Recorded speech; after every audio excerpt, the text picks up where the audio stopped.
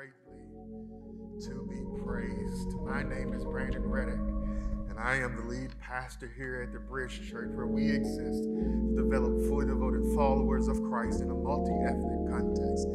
As was said earlier by my wife, it is our pleasure and our privilege to have each and every one of you joining us via live stream. We also are thankful for all of you who are with us in this room on this day.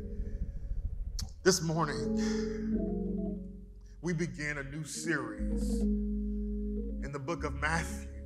So if you would grab your Bibles, your device, and turn or swipe to Matthew chapter number 1. Matthew chapter number 1. While you are turning there, let me express on behalf of my family our gratitude for your love, your care, your concern, your gifts. Thank you for your prayers over these last several weeks as we've battled COVID-19 and its complications.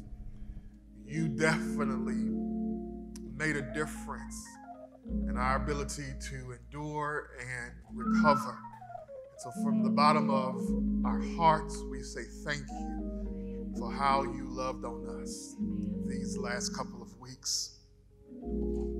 Also, while you are turning there to Matthew chapter number 1, I want to remind you all that we do have a Christmas tree that we have set out to be a blessing to our missionaries. And it is our prayer and our hope that you would prayerfully consider joining us in blessing our missionaries. We have 5 families across the globe that we partner with. And so I'm asking for you to do one of a couple of things. Number one, all of us can write a note of encouragement to our missionaries who are ministering in the midst of a pandemic, who are having to deal with the economic and financial changes. And so will you just do me a favor and write them a note of encouragement in this season? You can send that note to Emily at emily@thebridgewichita.com. Something else that you can do is you can actually donate. We want to bless our missionaries during this season. And so we would ask that you would donate. You can go online and give there. And there should be a fund there for missions. And so we ask that you would do that so that we can be a blessing to our missionaries during this holiday season. Matthew chapter number 1. We'll begin with verse number 1, and we'll go through verse number 17. As is our custom here at the Bridge Church, I would ask that you would stand in honor and reverence to God's holy word.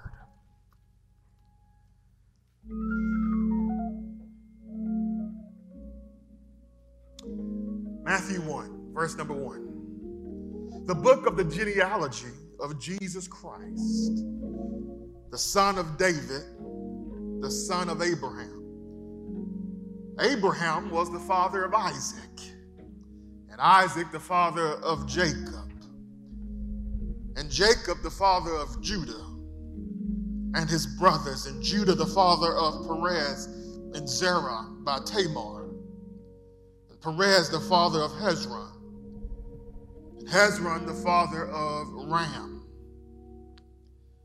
and Ram the father of Amminadab, and Amminadab the father of Nahshon, and Nahshon the father of Salmon, and Salmon the father of Boaz by Rahab, and Boaz the father of Obed by Ruth, and Obed the father of Jesse, and Jesse the father of David the king,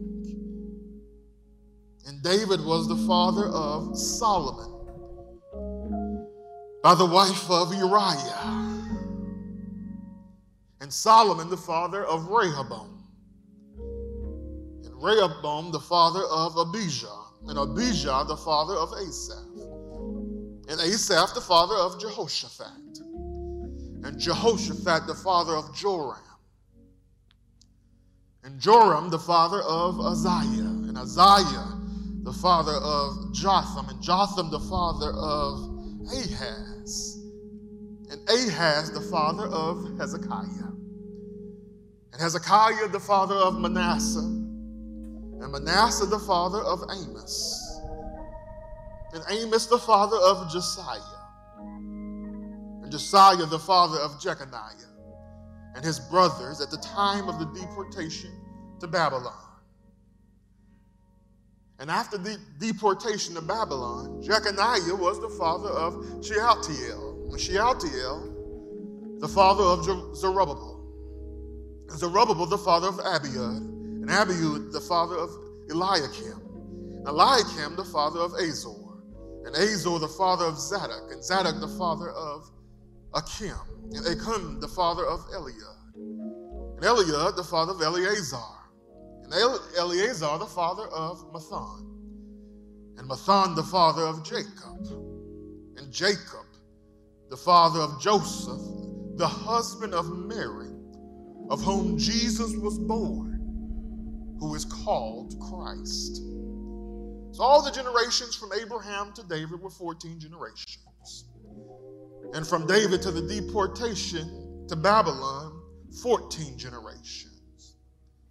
And from the deportation to Babylon to the Christ, 14 generations. The word of the Lord. Thanks be to God. You may be seated. This passage, Matthew chapter 1, the first 17 verses, if we were honest with one another, these are typically verses that we skim or skip over. It's just a list of names. If we were reading the King James Version, all we would read is so-and-so beget this person, and they beget that person, and they beget this person. It's just a bunch of begets. Honestly, probably the only people that read genealogies are those who are going through the Bible in a year. And we do it because we like to complete things. Why in the world, if you were writing a story, would you begin your story with a list of names? If you were writing a world-changing novel, why would you begin with a genealogy? That's a great question. Matthew, the author of this book, is doing something specifically. Matthew, writing to a Jewish audience, wants to make clear one message: Jesus is King. What you have to understand about genealogies is they were very important to every Israelite. The genealogies said who you were and where you came from. Your lineage determined your inheritance, land rights, who could serve as a priest. It determined status, power, and rank. So knowing your lineage was essential as a Jew. If a king is to be heralded as a king, then there had to be proof that said king came from the royal line. And so Matthew has one specific aim in this genealogy: to lay out the pedigree of Jesus as the rightful heir of the throne of David. Matthew has one message to us: Jesus is the true king. Let's look here for a few moments at a couple of theological lessons that Matthew teaches us in this genealogy. First of all, Matthew teaches us that Jesus fulfills the promises of God. Jesus fulfills the promises of God. He opens our passage, Matthew chapter 1. He says that this is the genealogy of Jesus Christ. That word genealogy is Genesis in the Greek. It's where we get the same word Genesis. Matthew is already showing us that Jesus is the beginning of a new creation. He is Jesus Christ, and then he immediately says he's the son of David and the son of Abraham. Let's take a moment and look at these. He's the son of David. Most Jews, when they heard or read these words, son of David, they would immediately notice this as a royal title. This was the title of a king. How do we know this? Look with me at 2 Samuel chapter 7, beginning with verse number 12. 2 Samuel chapter 7, beginning with verse number 12. This is the Lord speaking to David. When your days are fulfilled and you lie down with your fathers, I will raise up your offspring after you, who shall come from your body, and I will establish his kingdom. He shall build a house for my name, and I will establish the throne of his kingdom, listen to this, forever. I will be to him a father, and he shall be to me a son. When he commits iniquity, I will discipline with the rod of men, with the stripes of the sons of men. But my steadfast love will not depart from him, as I took it from Saul, whom I put away from before you. And your house and your kingdom shall be made sure forever before me. Your throne shall be established forever. The Lord here is speaking about two different people. One, he's talking about Solomon, David's son. It would be Solomon who would build a temple, a house for God, the dwelling place of God. But he's also talking about somebody else, a greater son of David, because whoever he's talking about says they are going to have a forever kingdom. So it is clear from this passage in 2 Samuel chapter 7 that a son of David, a descendant of David, would reign on the throne over Israel. This is what is known as the Davidic covenant. This is one of two crucial covenants in the Bible. By the way, covenants are the storyline of the Bible. And this Davidic covenant, God says there will be a son of David that reigns forever. God makes this promise to David that someone from his line will reign on his throne forever. Thus, Matthew is telling us loud and clear that Jesus is the great son of David. Jesus fulfills the Davidic covenant. Jesus is the forever king, the eternal king. He is the rightful heir to the royal throne. Matthew wants us to know that the long-awaited king has arrived. This is huge. This is a big deal for his original audience. Because remember, there had been hundreds of years of silence. God had stopped speaking. The prophets were no longer giving a word from the Lord. God was giving his people the silent treatment. They were exiled, scattered around the land, but they were waiting for the Messiah to come and deliver them.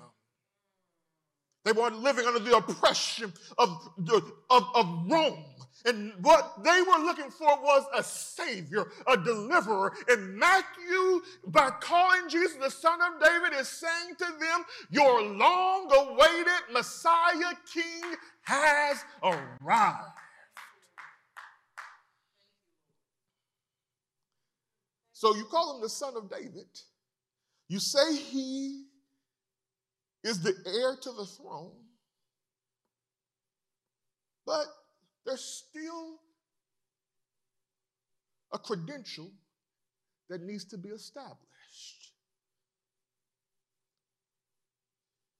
For him to be the king of Israel, he needed to be an Israelite, a Jew, a Hebrew.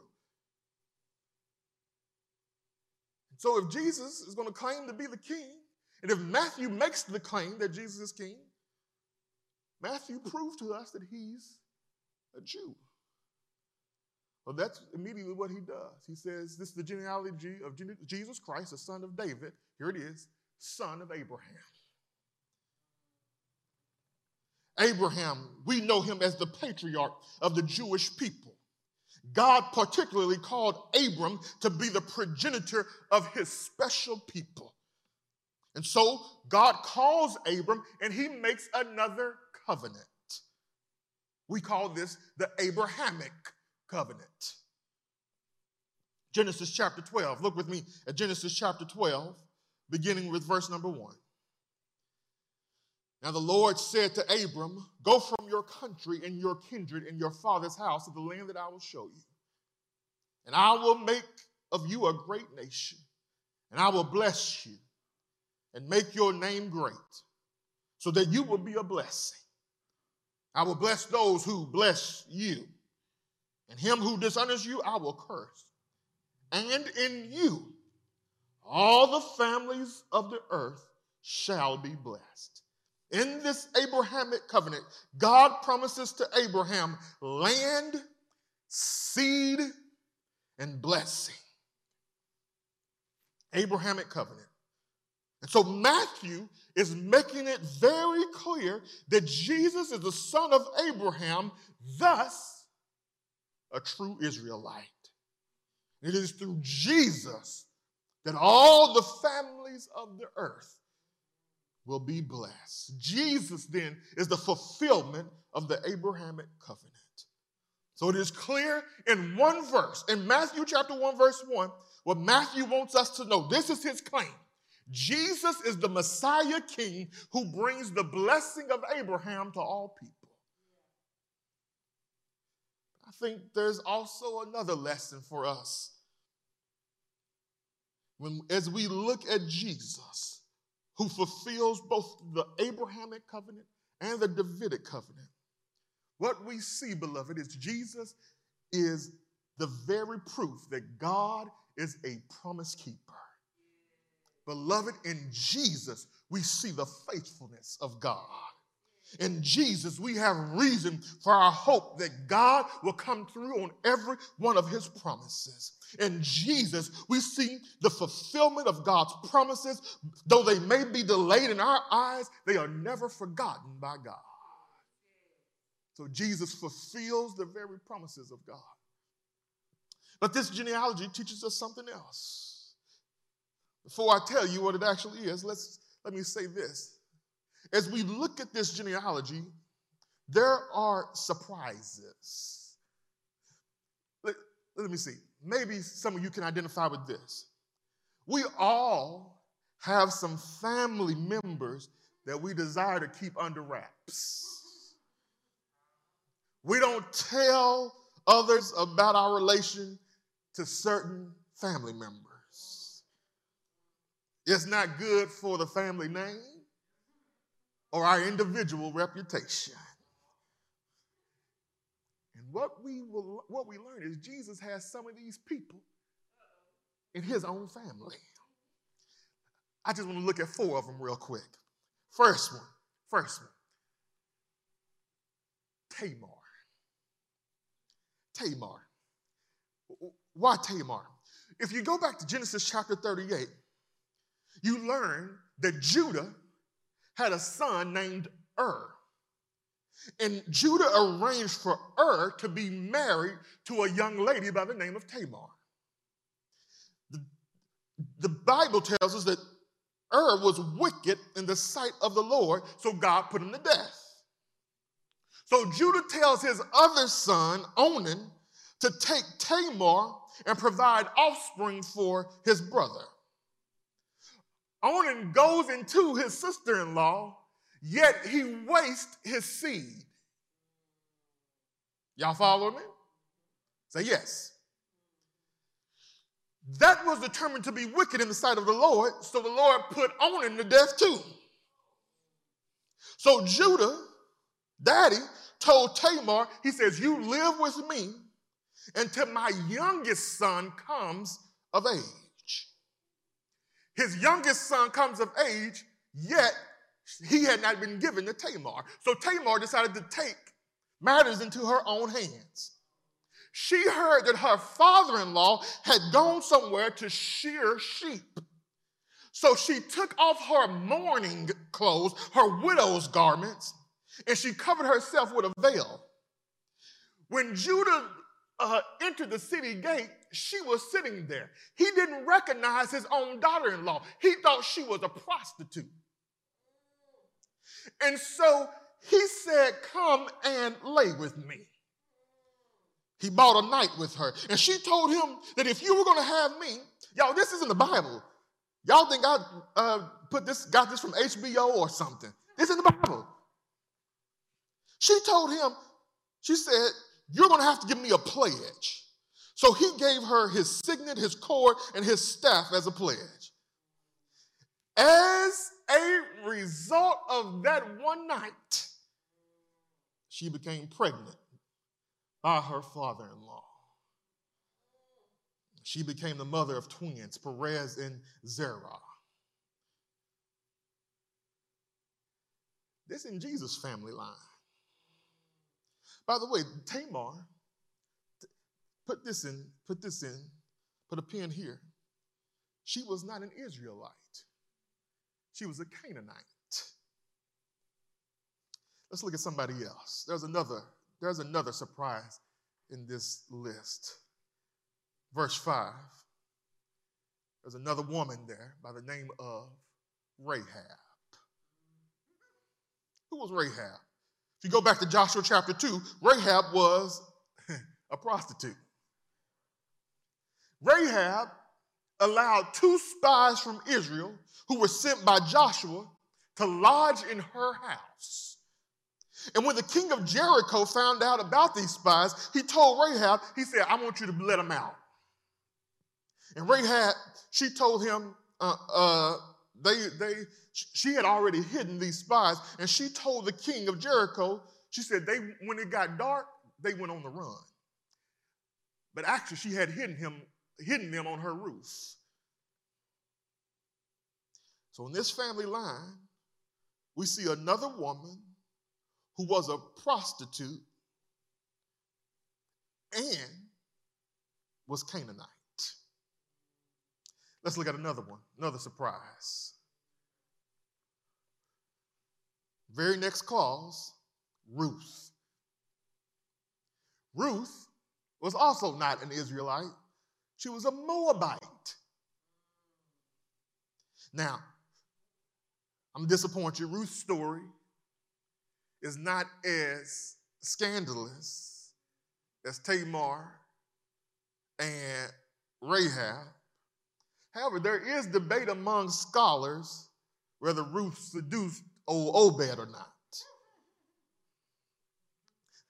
One more. There's another unusual character in the line of Jesus. Look at verse 6. and Jesse the father of David the king, and David was the father of Solomon by, here it is, the wife of Uriah. Now this cold-blooded right here. They don't even list her name. They just call her the wife of Uriah. But we know from the Old Testament that this individual is Bathsheba. Question, why not list her name? Because the focus is on the ethnicity of these individuals. Bathsheba, she was actually an Israelite. However, she married Uriah, who was a Hittite. Thus, Bathsheba, by marriage, was regarded as a Hittite. That's her ethnicity. What's her story? She had an adulterous relationship with King David. And King David had her husband Uriah killed. 4 women, at least 3 of them, of questionable character in the line of Jesus Christ. Brandon, why point out that there are women? Well, just all you have to do is read the text. It says, Abraham fathered Isaac. Isaac fathered Jacob. And it keeps going, fathered. The focus of the genealogy is normally the fathers, the men. It is really unusual for women to be listed in the Jewish genealogy. But yet Matthew intentionally includes these women in his genealogy. They're women, there's scandal. What is Matthew saying to us by including these women? I think Matthew wants to show us that this genealogy of Jesus drips with grace. First, we must see all 4 of these women are foreigners. They are non-Israelites. Yet they play pivotal roles in the origin of Jesus as a human being. Matthew is showing us clearly that Jesus came not only to save Jews, but he also came to save Gentiles. You missed a good spot to say amen. You ought to amen, high five your television right now, your computer screen. Jesus came to save all people. And as the son of Abraham, it is through Jesus that all the families of the earth are blessed. That's actually why when we go to the end of Matthew chapter 28 in the Great Commission, Jesus tells his disciples to go and make disciples of all nations. He came to save all people. Jesus, that's what this genealogy teaches us. Secondly, is Jesus came to save all people. But I think Matthew also includes these unusual characters because not only were they foreigners, but they clearly were sinners. And it's not just the women, all right? Don't come for me. Let me make it clear. It's not just the women who are sinners, it's the men too. There are evil kings in the line of Jesus. Watch this. David was a murderer and an adulterer. Jehoshaphat entered into alliances with wicked men. Hezekiah showed the treasures of Israel to her powerful enemies who later plundered them. Uzziah became proud, entered the Lord's temple to burn incense on the altar, which was reserved for the priests. Evil men are also in the line of Jesus. You got evil men. You've got these women over here. Matthew is making one thing very clear. This is what Paul said in 1 Timothy chapter 1, verse 15. This saying is trustworthy and deserving of full acceptance, that Christ Jesus came into the world to save sinners. You missed a good spot to say amen. But here's the truth. Jesus came for regular old sinners like you and me. Oh, praise the name of the Lord. I'm so glad that Tamar is in the line of Jesus. I'm so glad Rahab is there. I'm glad Ruth is there. I'm glad Bathsheba is there because that means there's hope for sinners like you and me. What this genealogy teaches us is there's hope for the lion, there's hope for the cheater, there's hope for the thief, there's hope for the proud, there's hope for the envious, there's hope for the violent, there's hope for the prostitute, there's hope for the drunk, there's hope for the adulterer, there's hope for the murderer, there's hope for the rebellious, there's hope for you.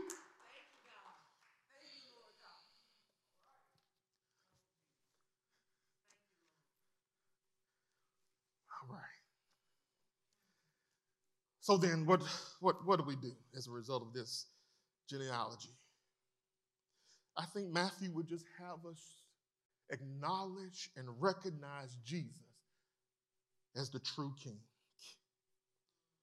Recognize Jesus as the true king. And this king is like no other king. The Jews, they expected their king to come with all military might and power and deliver them from the oppression of Rome.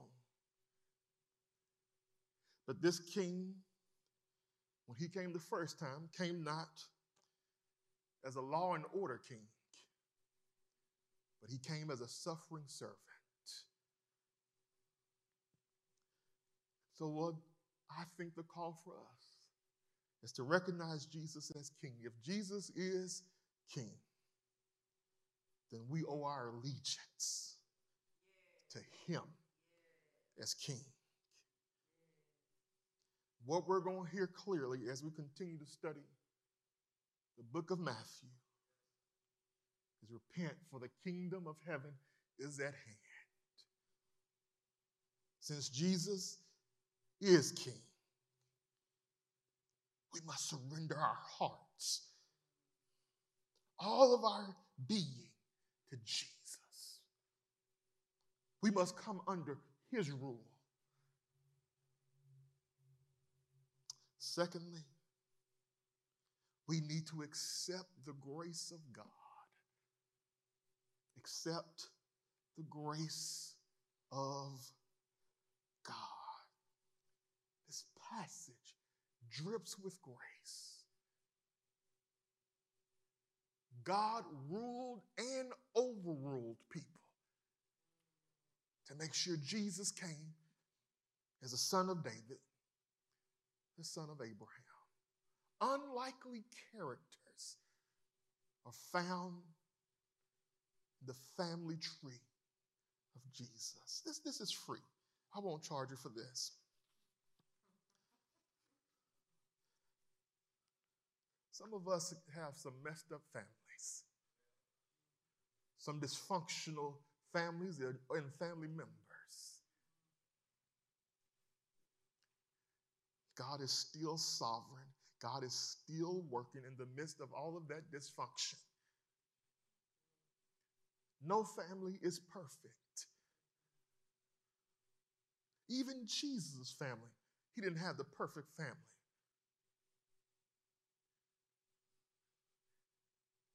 And so my prayer is that this is somewhat of encouragement and hope for those of us who are dealing with familiar issues right now.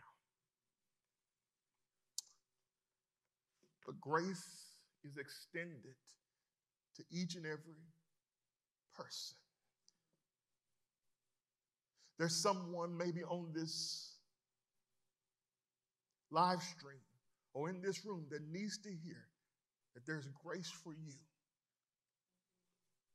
You are a great sinner. And you deserve great punishment. But the good news is that Jesus came to save sinners like you and I.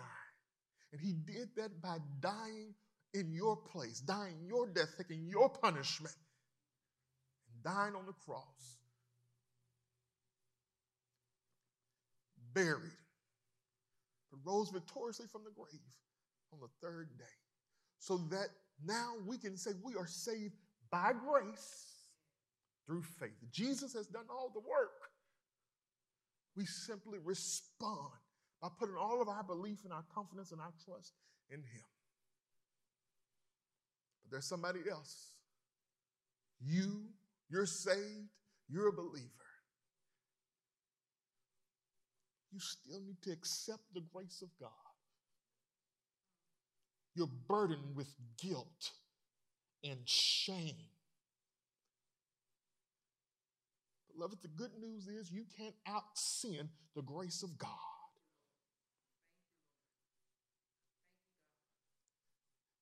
Your sin may be great. God's grace and mercy is greater.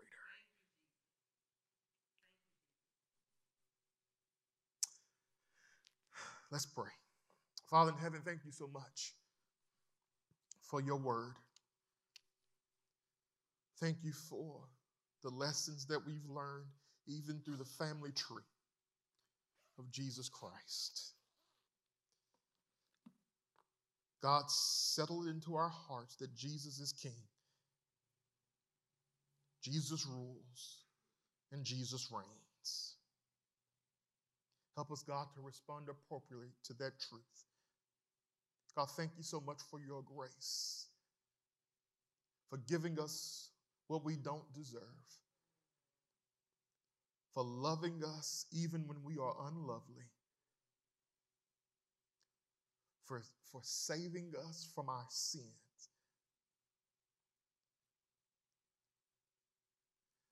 Father, if there's someone under the sound of my voice who does not know Jesus as their Lord and Savior, Spirit, move, convict,